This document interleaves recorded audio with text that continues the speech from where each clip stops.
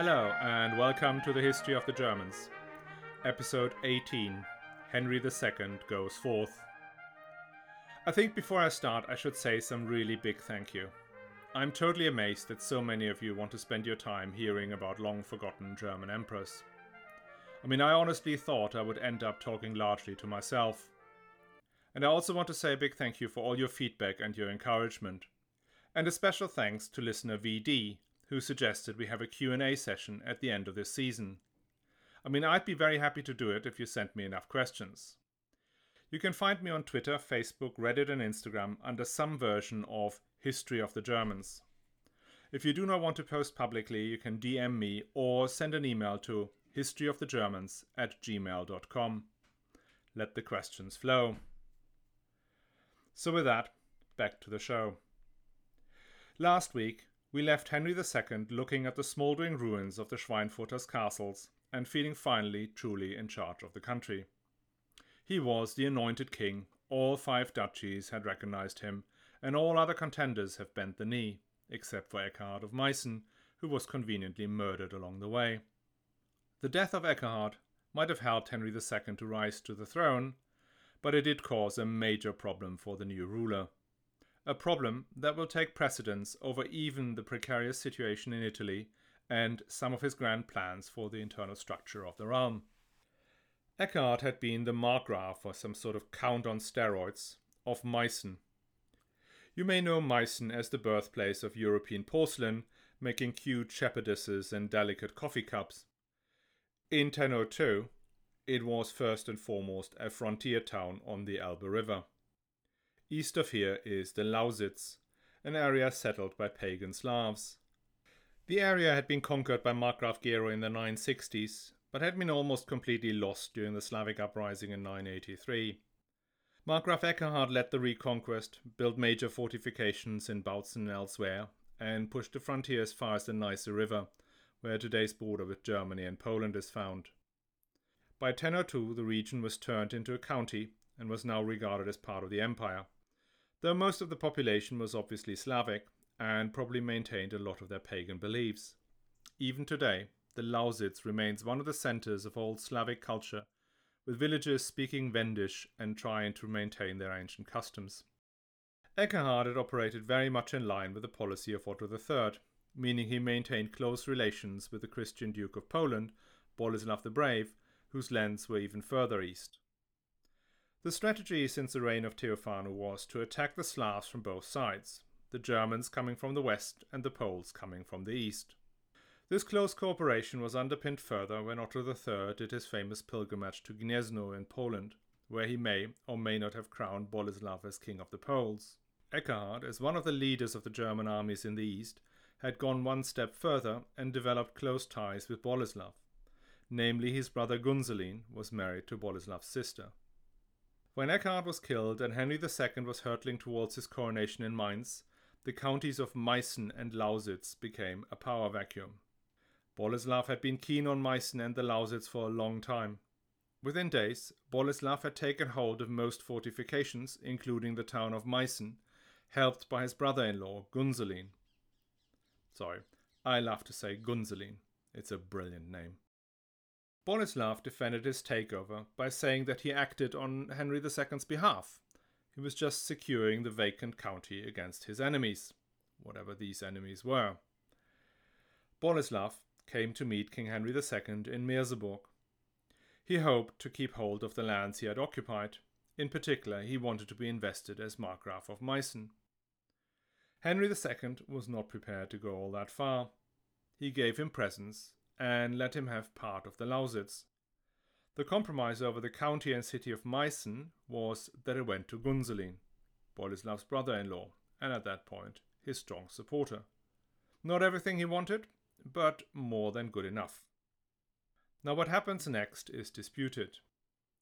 As Boleslav departed from Merseburg, he and his entourage are getting ambushed by an unidentified group of knights. Boleslav gets severely injured in the melee and just about gets away with his life. The reason he survived was an intervention by Duke Bernard of Saxony, who was also a supporter of Otto III's policy of friendship with Poland. Did Henry order the ambush? Boleslav definitely believed that to be true, and on his way home sacked the town of Strela to make his point. The German chronicler, Thietmar of Merseburg, explicitly said that it happened without Henry's knowledge. Thietmar suggests the attackers had to defend the honor of the king, since Boleslav and his men had refused to leave their weapons at the door when they came into his presence. Now, there might be no evidence of Henry II's involvement, but whoever attacked Boleslav would not have dared doing that against the will of the king. And the king did not identify and punish the perpetrators, not the act of a friend and ally. That raises the question, why did Henry II reverse the policy of close friendship and coordination with Poland that all previous Ottonian emperors had supported? The fact that Boleslav stood with his brother-in-law Eckehard in his bid for kingship is unlikely to be a reason for a deep rift between the two rulers. Henry II was perfectly happy to work with Heribert of Cologne, who had actively promoted the candidacy of Hermann of Swabia, so that's not what it was. Henry II's bigger concern was the emergence of a hugely powerful new polity on his eastern frontier. See, under Boleslav, Poland had become an increasingly coherent state. It was expanding northwards and eastwards, and the meeting of Gniezno had shown that the ruler of Poland had large resources at his disposal. There is also a question of how useful that German-Polish alliance against the Slavs still was. As the pagan Slavs living between Poland and Germany were squashed harder and harder, at some point they would be wiped out, and then Poland and Germany would come face to face on a new border. What then? If Poland had become too strong in the intervening period, Germany's expansion would be blocked, removing a major source of tribute and plunder needed to keep the magnates on side. That concern of rising Polish power increased further due to instability in neighboring Bohemia. In 999, another Boleslav, Boleslav III, called the Red, had become Duke of Bohemia. He was a weak ruler who quickly got into conflict with his stepbrothers Jaromir and Ulrich. Boleslav III had Jaromir castrated, and the two brothers fled into exile at the court of Henry in Bavaria. Before Henry II could intervene on their behalf, Boleslav III was deposed by a certain Vlodovej, a relative of the ducal family. Boleslav III fled to his relative Boleslav the Brave of Poland. The usurper Vlodovej died a few months later, allegedly because he could not go an hour without a drink. The two brothers returned, with Jaromir being made duke. That lasted a few months before Boleslav III returned with support of Boleslav the Brave. After Polish Boleslav had returned home, the Bohemian Boleslav invited all the major nobles of the duchy to dinner and, since they had supported either Vlodovej or Jaromir or were otherwise irritating, had them all killed. That did not go down well with his people, and they called on Polish Boleslav for help. Polish Boleslav lured Bohemian Boleslav into a trap and had him blinded and imprisoned. And that made Boleslav the Brave Duke of Bohemia, as well as being Duke of Poland. If that was not enough, Boleslav was strengthening his relationships with the Saxon magnates, including by marrying his daughter to Hermann, the son of Markgraf Eckehard. That gradually turned into a broader alliance of friends of Boleslav that even included the Duke of Saxony himself.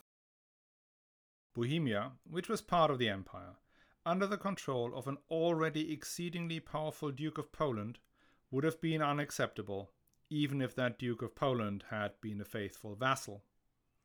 And a faithful vassal he clearly was not.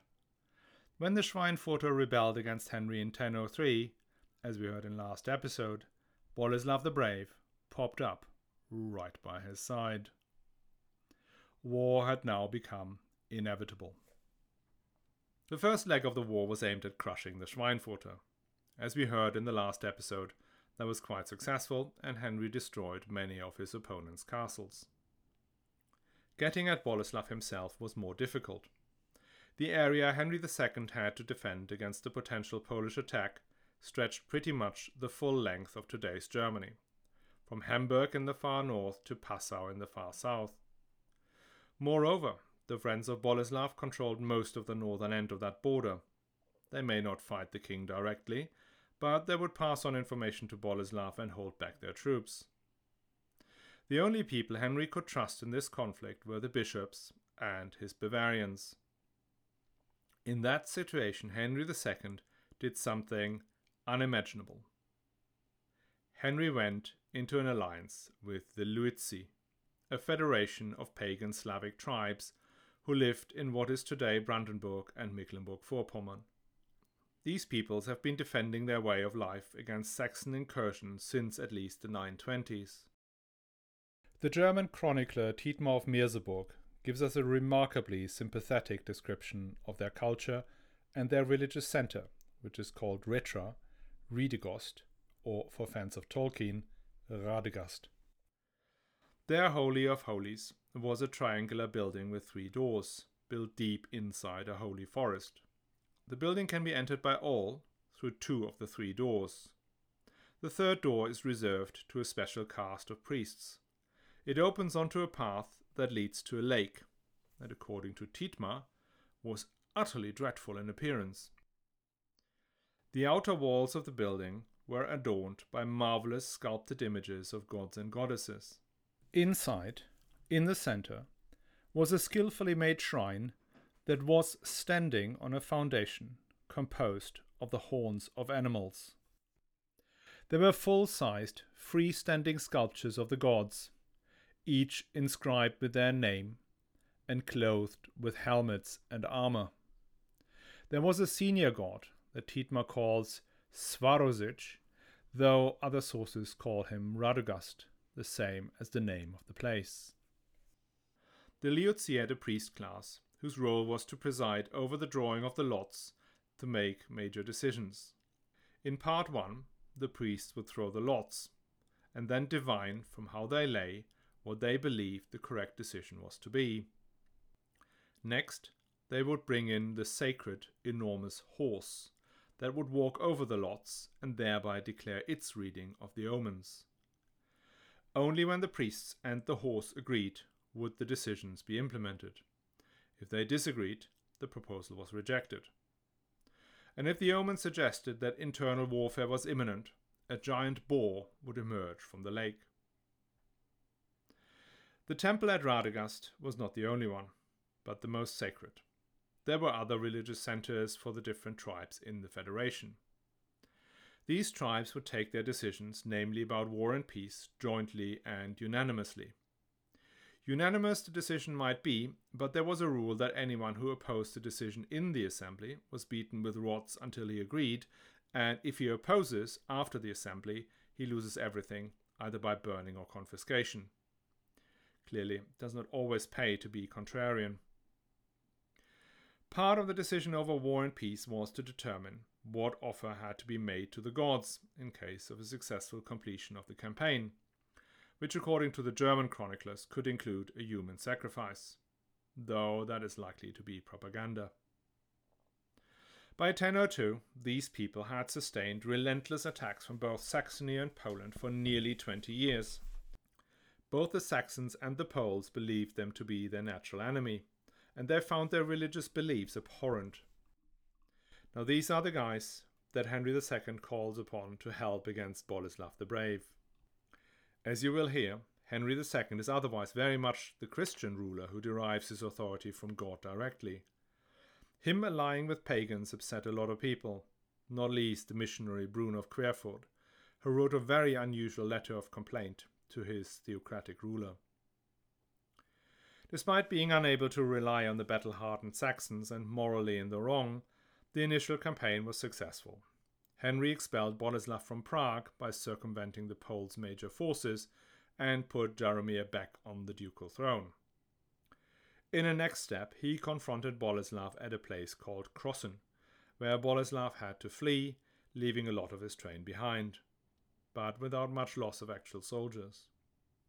Henry II progressed further into Poland and besieged Poznan, one of the major towns. But in the end he could not take the town, and with his army weakened by hunger and disease, the two sides concluded a peace agreement in 1005. Now this process would repeat itself several times over the next 13 years.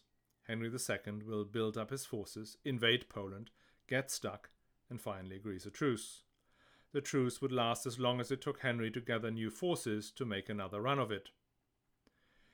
As time went by, Henry began to gradually replace unreliable counts and markgrafs across the border, namely our friend Gunzelin, the brother-in-law of Boleslav, was removed as the markgraf of the crucial county of Meissen.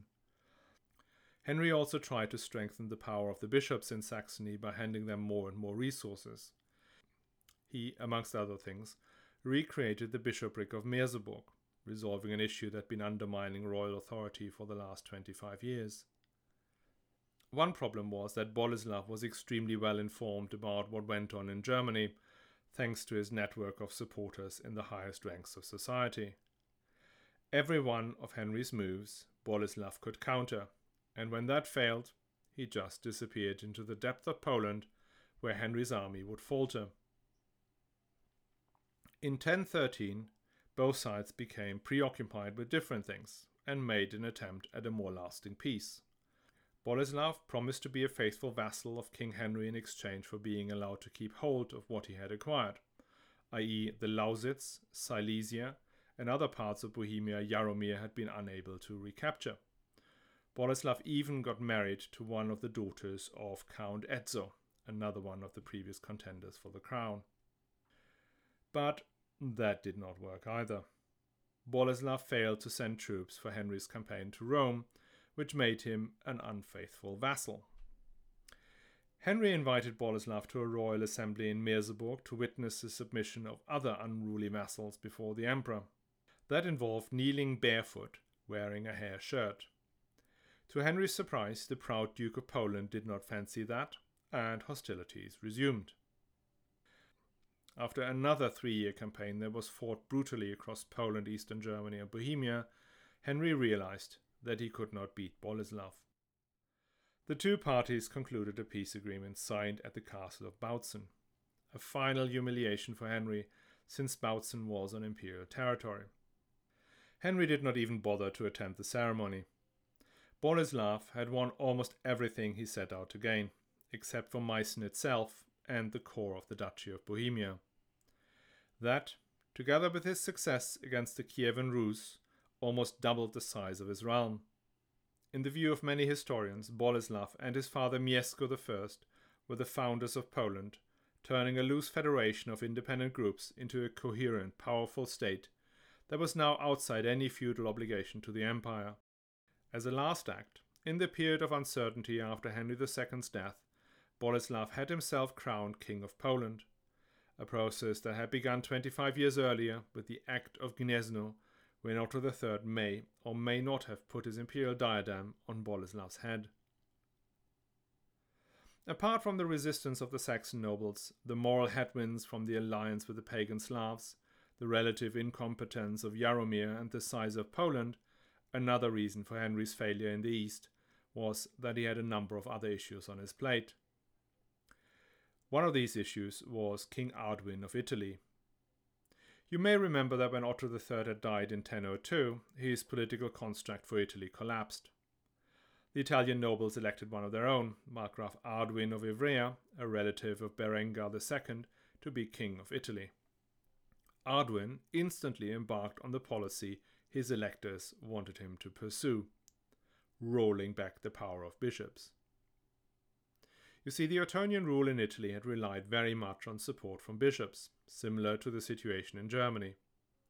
The Ottonians, as rulers of Italy, would allocate land and resources to the bishops in exchange for these resources being available to the emperor when he comes down to Italy to fight either the Pope or Byzantium or both. Apart from the bishops, the Ottonians had relied on a select few of immensely powerful magnates, namely Hugh of Tuscany and the Dukes of Spoleto. But the majority of the middling levels of the aristocracy regarded the Ottonians as foreigners and as an impediment to their position. Furthermore, you have emerging urban elites whose main objective is to keep central power weak by constantly shifting allegiance from one side to the other. That meant the Ottonian rule could not sustain itself. The bishops and a few magnates is not enough to keep order in a kingdom as fragmented as Italy and full of large defendable cities. Unless the imperial representative in Italy is as well connected as Adelheid was, you have to rely on brute force, which means soldiers from the north. The issue with them is that they may be available for a campaign, but feudal obligations were such that keeping an army in the field permanently was effectively impossible. If the emperor was in Italy in person, he could often hold things together, even when the bulk of the army was back home in the north. But when he was not there, the Italian aristocracy began to jump on the bishops and take all that imperial generosity of them. Arduin himself was being one of the most aggressive. He did not stop at taking the Bishop of Vercelli's land, but in 997 took the bishop's head as well. That was still under Otto III's rule, and Arduin was excommunicated, his lands confiscated, and he was offered to go into a monastery. Otto III forced the aristocrats to hand back their booty to the bishops and monasteries. In 1002, when Otto III had died, Arduin came back out of his hidey hole, became king, and began a new cycle, taking land and privileges away from the bishops and giving it to his fellow aristocrats. Some bishops, like Otto III's Chancellor for Italy, joined Arduin to preserve their rights and their heads, whilst others opposed and often ended up fleeing north to Germany. What facilitated Arduin's rise to power was the death of Hugh of Tuscany, the biggest supporter of Ottonian policy. His heirs had split up the inheritance, and none of them was either as powerful or as loyal as their predecessor had been. Removing Arduin was one of the top priorities for Henry II once he had assumed control of the empire in 1002. Because he had to deal with the Schweinfurter himself, Henry sent the Duke of Carinthia, and technically the ruler of Verona, down to sort out Arduin. But he was not up to the job, and his army was broken up, coming down the Brenner Pass. In 1004, Henry II came himself. If you know the Brenner Pass, you know that there are several locations where the valley narrows, creating excellent defensive positions. One of those is the Chiusa di Chiaraino, just north of Verona, which Arduin's troops held. Henry II managed to circumvent them by sending some troops up side valleys and then fall on the enemy's flank and back. That not opened the way into Italy, but also compelled Arduin to flee. On May 14th, Henry II reached Pavia and was crowned by the Archbishop of Milan with the Iron Crown of Lombardy. His rule over Italy was, however, short. During the night of the coronation, the people of Pavia rose up against their new king. This is an early indication that the urban population of Italy, as Thietmar said, preferred the laxness of King Arduin, i.e. they wanted a weak central government. The uprising was, however, a bit premature. With the German army occupying the city, the revolt ended in a massacre. Finding their king besieged in the royal palace in the center of town, the German soldiers storm the gates, free the king, and proceed to pillage, rape, and finally burn down the whole city. There you have it. The Furor Teutonicus, the German fury, is back. After that, Henry did not stay long in Italy, and it would be another 10 years before he would return.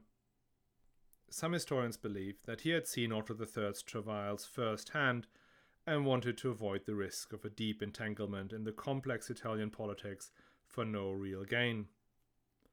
That may be the case, but there's also the fact that he had a much more pressing issue of Boleslav the Brave to deal with, as well as a number of domestic issues, which we will get into next week.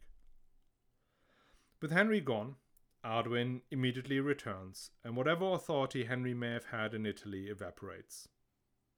He would still issue charters and grant rights in Italy, but what they are worth is questionable. The longer Arduin stayed on the throne, the more Henry's authority eroded. There is now a question on what grounds Henry claims any authority in Italy. Yes, he was crowned by the Archbishop of Milan in the cathedral in Pavia with the correct crown, but so was Arduin. You may remember that Otto II had tried to forge the German and Italian kingdoms into one entity, where the German and the Italian magnates would jointly elect the king, and a German and an Italian archbishop would jointly crown the new ruler, in that case Otto III.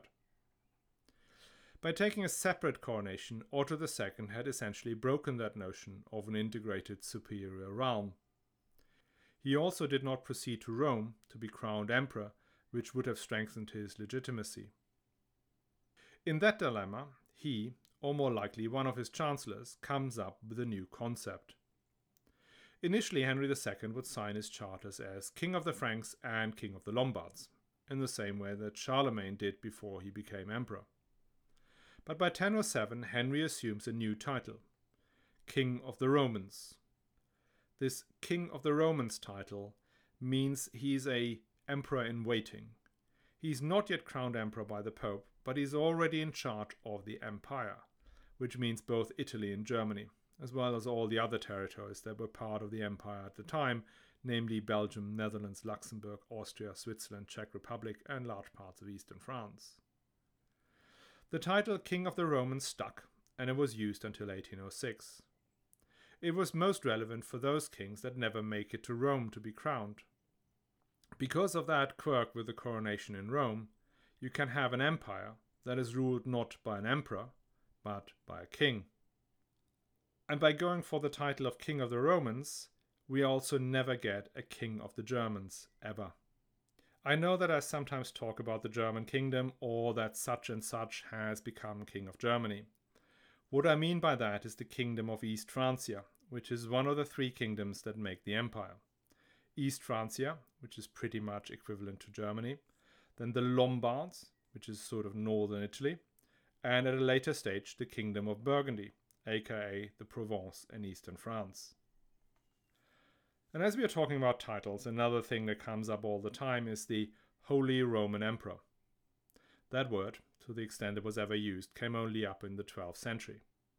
In the Ottonian period, the title is simply Imperator or Augustus or Caesar, the latter word ultimately becoming the German word Kaiser. Being emperor or Roman emperor is not linked to a territory, which is obvious since large parts of the area the Ottonians ruled had never been part of the Roman Empire. Being emperor is more of a rank and a mission than a title. The rank is to be a unique monarch, above all other kings, as the Roman emperor was always above mere kings in rank, whether they were his subjects or not. The mission is to protect and to expand Christianity, together with the Pope. In the same way the spiritual authority of the Pope is in principle global, so is the imperial mission also global. In that sense, the empire is holy, but at this point it is not the Holy Roman Empire. Going back to Henry II, the trick with calling himself King of the Romans worked only so far. By 1012, 1013 the situation became untenable. Henry needed to be crowned emperor, and quickly. In the meantime, in Rome, things had moved on. Remember that after Otto III had fled the city, the Crescenti had returned into their position as makers of popes. After the death of Sylvester II in 1003, they had run through John XVII, John XVIII, and finally Sergius IV, called Bocca Porci, pig's snout, for his unfortunate looks. All three are utterly insignificant puppets of the Crescenti. Though Otto III had killed the previous Crescenti prefect in the most gruesome way, the popes had maintained a reasonable relationship with Henry II. They acceded to most of his requests, but only on the assumption that he would never come anywhere near Rome. In 1012, John Crescentius and Sergius IV both died within days of each other, very much suggesting foul play. That suspicion hardens when we hear that in the rioting that typically follows a papal death, the Theophylacts, eternal rivals of the Crescenti, took control of the Holy City and the papacy. They make one of their number pope, who assumes the title of Benedict VIII. Benedict VIII had been a layman before he was rapidly consecrated as a priest and then pope. He was an accomplished military man and quickly smoked out the remaining Crescenti supporters. These had also chosen one of theirs as pope. Benedict VIII was so successful that the Crescenti pope, Gregory VI, had to flee to Germany. There Henry took him in, removed his papal vestments, and told him that the best thing for him to do was to go into a monastery and stay there very quiet for the rest of your life. The Theophylacts were a lot more positively inclined towards the Ottonians, mainly on account of none of them having been killed by a German. That and the refutation of anti-Pope Gregory made Benedict VIII willing to crown Henry II if he could make it to Rome. Now that was less of a problem than last time. Arduin did not want or could not take a stand on one of the Brenner Narrows, and even offered to hand over the crown in exchange for the right to keep just Ivrea, an offer Henry rejected. Arduin still got out of Henry's way. Henry went down to Rome, gets himself and his wife Kunigunde crowned, holds a synod where he creates a schism between the Eastern and the Western Church over something called the Filioque. I could explain, but and that is it. He's back in Bamberg in June 1014, 7 months after setting off. He really did not care much about Italy. As soon as Henry was back, Arduin comes back, but in a deviation from standard procedure, the Italian bishops manage to get him down. Arduin gives up and joins a monastery. His sons and nephews keep up the fight, but before it completely escalates, the parties agree some sort of compromise. By 1016, Henry is finally sort of ruler of northern Italy. And that is where we should probably leave it for today. Next week, we look a bit closer at how Henry manages domestic affairs, how he creates his kingdom as a house of God ruled by bishops, abbots, and the emperor as the head of Christendom. We will talk about the conflict with the high nobility that he makes worse by doggedly pursuing a very wide definition of incest. And finally, listener KK, we will talk about Bamberg, Henry's great gift. I hope you're going to join us again. And please do not forget to send me any questions for the Q&A session. I can be found on Twitter, Instagram, Facebook and Reddit under some version of the words History of the Germans, or if you want to contact me directly, email me at historyofthegermans@gmail.com. Hope to hear from you.